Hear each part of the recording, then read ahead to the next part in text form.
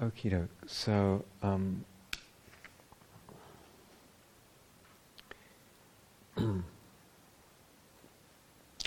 just my particular style of neurosis, preferred neurosis, but I really fret a lot about, I want you all to have exactly what you need, exactly when you need it. It's, of course, each of you rather, and of course that's completely impossible. So, we'll just do the best we can. Today I'd like to divide things into two. First part is two pieces of instructions, and the second part a talk about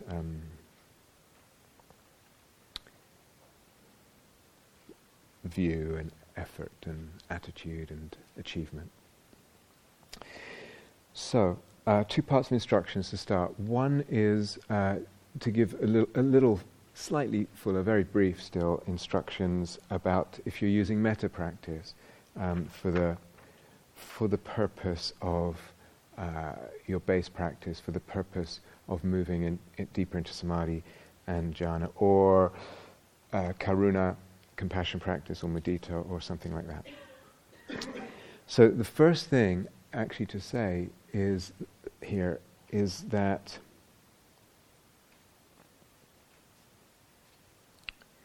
when you're doing Metta Practice for the intention of jhana, that's a different intention than doing Metta Practice for the intention of cultivating metta.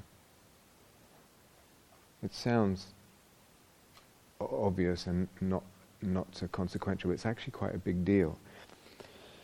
So, of course, when you use metta as your base practice, as your springboard practice towards jhana, and that's the intention, you're going to be cultivating metta. Of course you are. How can you not be? Even if you're not, if you're doing breath or some other practice and towards jhana, jhanas actually have metta in them. They are naturally filled, imbued, pervaded by metta. I won't say any more about that. But if metta is your practice, for example, as your base practice, then at some point, there's two things. At some point, it will probably fork.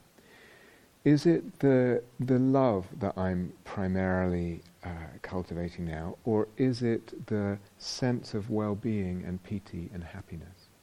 Now there's grey areas in the middle, and you can mix those two, but actually there's kind of a fork, and right from the beginning, or at some point fairly early on, you probably want to say, what actually is my intention here? Make sense? The difference? Yes? Well, if you're on this retreat, like I said on the opening evening, your intention is jhana practice. That's your primary intention, which means that even just bearing that in the back of your mind is having all kinds of effects and kind of navigating your practice without you even being conscious of it. It's a powerful thing. Intentions are extremely powerful things. Intentions create our worlds. And that's not hyperbole, but so you want to be conscious about it, and then at a certain point, so you want to be firm and clear what you're doing, and then at a certain point there might come, for example, let's say you're practicing metta, there's love, there's this feeling, there's all kinds of shades of different feelings, which I'll talk about in a second, and then but really what you're looking for mostly is the piti, is the well-being. I'll expand on that right now. So that's mostly what I mean, partly what I mean. And that when that comes, and it comes up steadily and kind of often, then that becomes your primary thing. The metta is just a springboard. Yeah? So, I would say, at least the way I would teach metta, and the way I tend to teach metta, is that, again, the qualities, the intentions of sensitivity, attunement, responsiveness, receptiveness, these are all key. So why do I emphasize those in jhana? I said, then if we practice jhanas emphasizing those qualities and recognizing the importance of those qualities, look how then important, how much overlap and how much significance and relevance jhana practice has for our emptiness practice, for our soul-making practice, for our emotional practice. I forgot to say, for our Brahma Vihara practice. Because the way I would teach metta, actually those are really key central qualities. We're practicing those. So for example, there's different kinds of sensitivity, different kinds of responsiveness. But for example, with the metta practice, if you're using phrases, may you be happy, may you be peaceful, or whatever. We talked about before, when we talked about pegs. Do I need more pegs here? Do I need to repeat that one first phrase a second time, for instance, maybe even a third time, before I even move on? I'm sensitive, I'm attuned, I'm responsive to the situation, and responding to it by more pegs. Now sometimes I don't need to. It's not necessary, but that's a kind of relatively gross level of I'm responsive to what I notice of my mind state, of my heart state.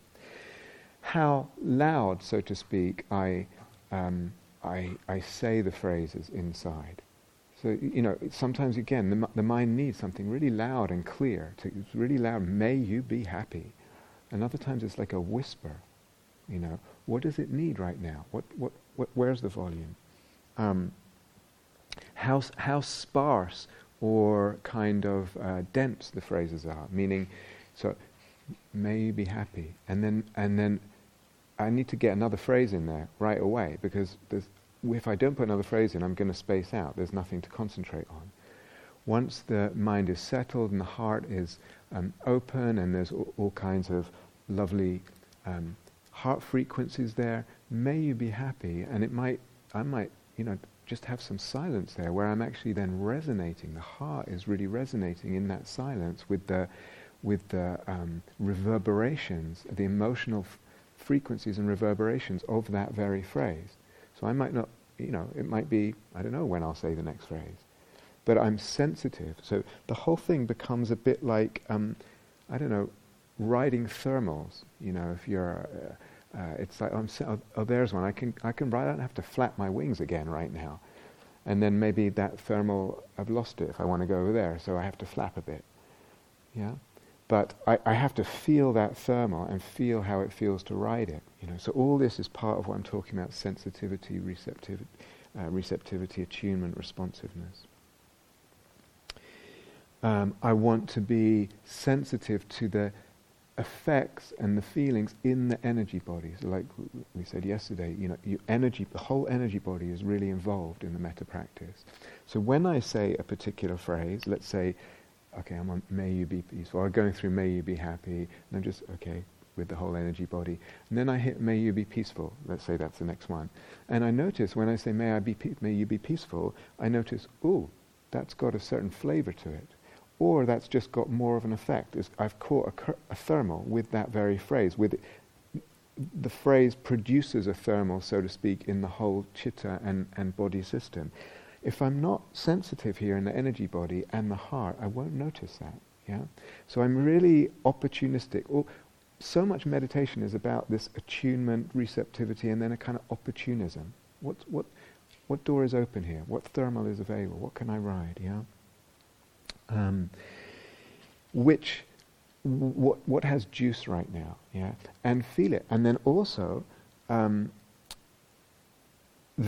each phrase might have not just that one's more alive than this one right now in this moment.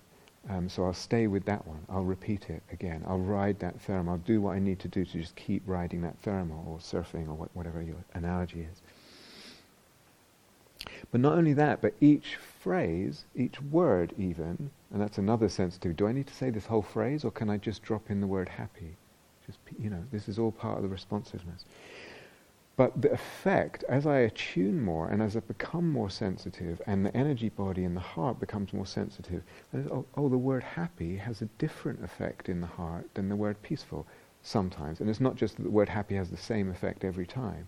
So I'm sensitive to what exactly are the emotional tones and subtleties and frequencies that are arising. Yeah. So the whole thing is like this kind of attunement to different frequencies or colors or vibrations in the energy body, in the heart. And as you're sensitive to that and riding it and appreciating it and enjoying all of those qualities, though they might be different, the happiness and the peace, I might then start radiating that out. Here, you have some of this. You have some of this lovely happiness and peace. And the metta is deepening, because metta is actually not one emotion. It's a complex of emotions.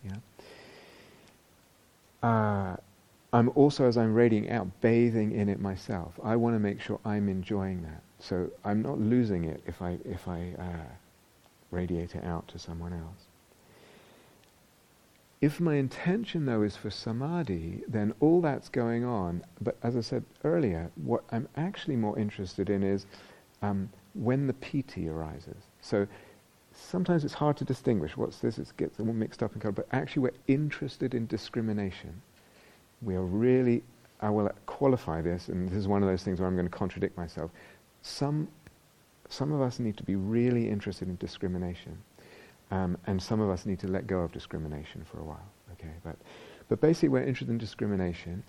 But if my priority is towards jhana, then I'm actually more interested in the piti, that this real pleasure feeling, well-being. I'll come back and talk about that in a sec. And that's what I want to kind of allow to dominate. So more than the metta feelings. Yeah, and that's what I'm writing. Yeah.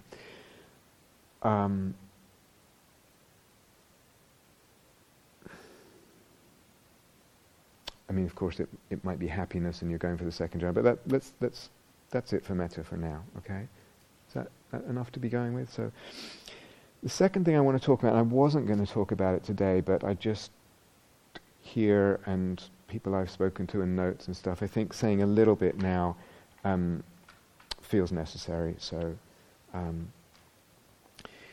because for a lot of you, you will need something like this, and I lost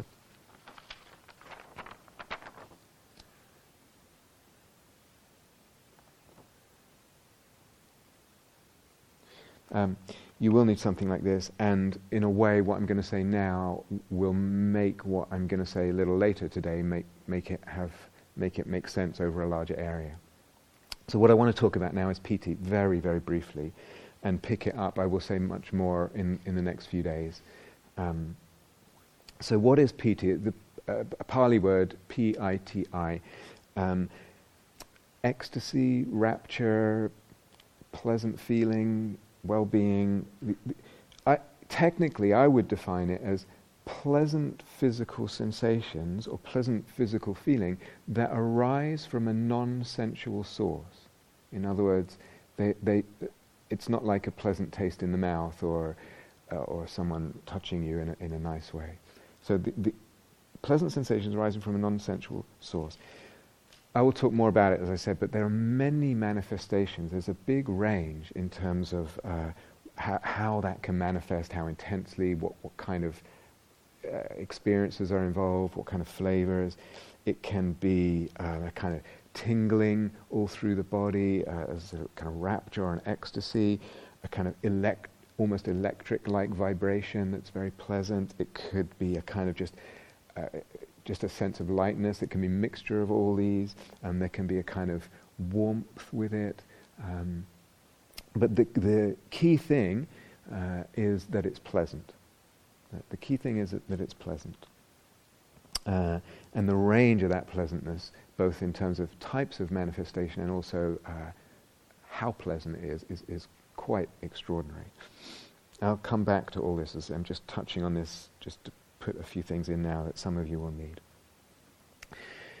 So Piti was like Newton Abbot, remember? Or Newton Abbot is like Piti. It arises anyhow. It can arise anyhow, any which way. The important thing is for you to really learn how it arises for you. Is it going to be one way? Is it going to be many ways? Eventually it's just an intention.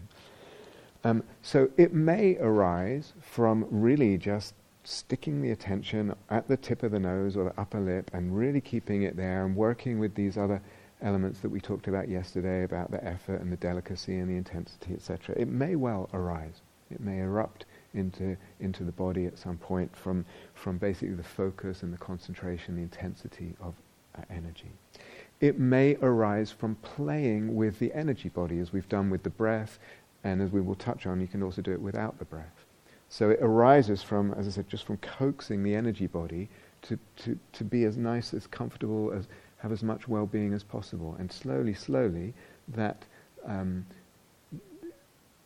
just shapes and kind of warms up into more and more piti. It might arise from an insight way of looking. It might arise, someone was saying yesterday, it's quite common for some people, it may arise for some people with the nada sound. I'm not even going to explain that meditation. If you don't know what it is, doesn't matter. It may arise just from open-heartedness.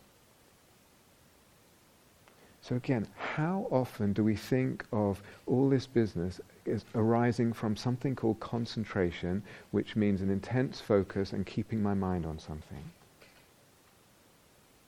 People say to me, so common, standing outside, looking at a tree, appreciating, opening myself to the beauty of something in nature, and piti arose right there.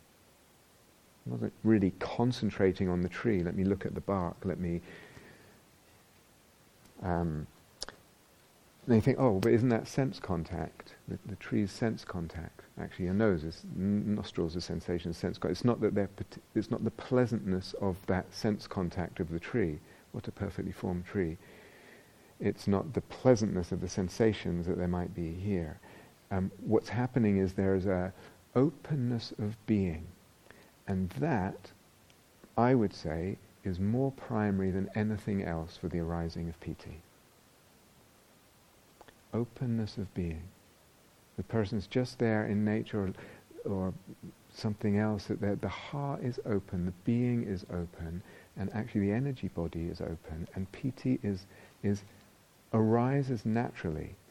In fact, with that openness of being, piti is just something that's there. It's then something you can just tune into. So it can arise any way like that. Once it arises, then we have, I could say, work to do. I know some people don't like the word work, so I could say then we have play to do. Or you might not like that word. Some people don't like that. So either one, if you don't like either, then we have doing to do. And I know some people don't like doing in meditation, and then if you're one of them, I think you're really on the wrong retreat. And there might be some conceptual issues that need some inquiry. So I'll say just a tiny bit now about what this work play is or needs. I'm going to say more later on. I just want to give you just a little bit to go with. So now, again, you're all in different places. The primary thing right now is, where's my playground? So some of you, your playground might be whatever it is, the fourth jhana. Some of you still working with the energy body. Some of you still working with the concentration. It doesn't matter. Some of you are working on this. It doesn't matter. But I really want to emphasize, can you discern where your playground, what did we call it? Your playground at your edge. Okay? This is the way we are teaching jhana on this retreat, and there's a reason for it. And I don't have time to repeat everything we've said so far. Where's your playground? Can you identify that and spend most of your time there and actually marinate? Really spend a lot of time in whatever, let's say it's the second jhana or whatever, really it means spend time there. Hours, again and again and again, as much as you can. And can you develop this mastery? And what's involved in mastery? So the shorthand is why? Because I would say that's how we're going to get the most fruit out of all this. More than any other way of, that's just my opinion. I've been through all this. So what is this work and play? What does it involve? I just want to say for now, just a snatch of it. Let's just say for now three play work thingies to do. One is to see if you can spread that piti or well-being. As the Buddha said when I read through his descriptions, can the whole body be suffused, saturated, drenched, steeped with this. If it's a second jhana, it's happiness. If it's a third jhana, it's a kind of beautiful peacefulness. If it's the first jhana, it's piti.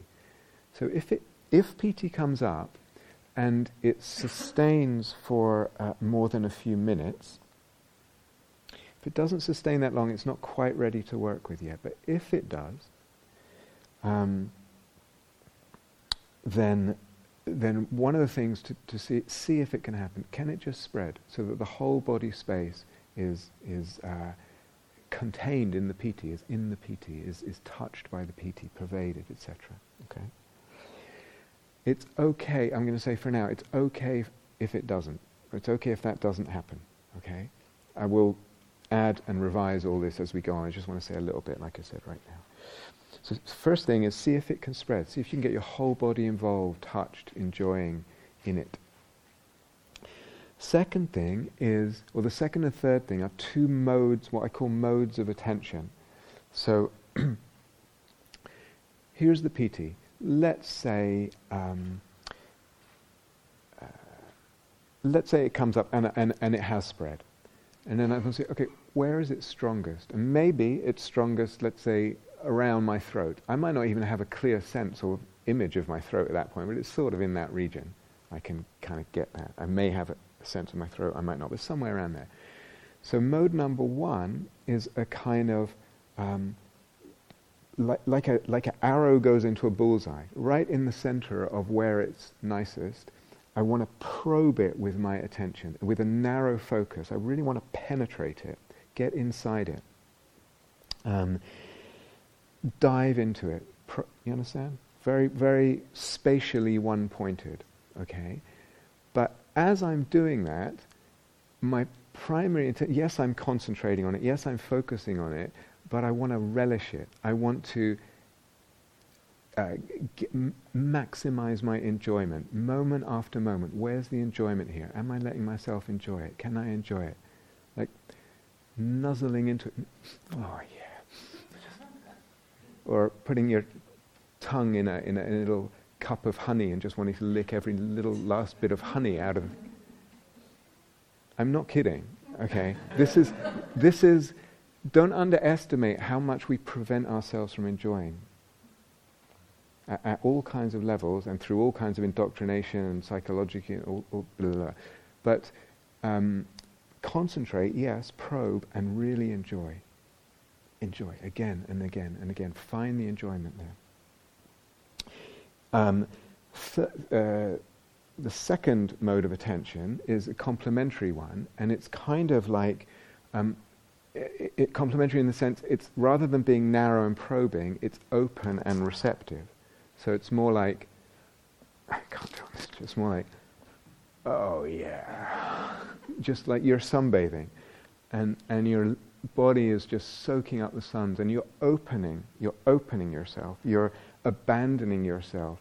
Or like you're in a really perfect temperature shower with a perfect water flow and just, yeah. So opening, receiving, surrendering, etc. Abandoning is even not too strong a word. Abandon yourself to it. Surrender. Open your body to it. Open your being to it.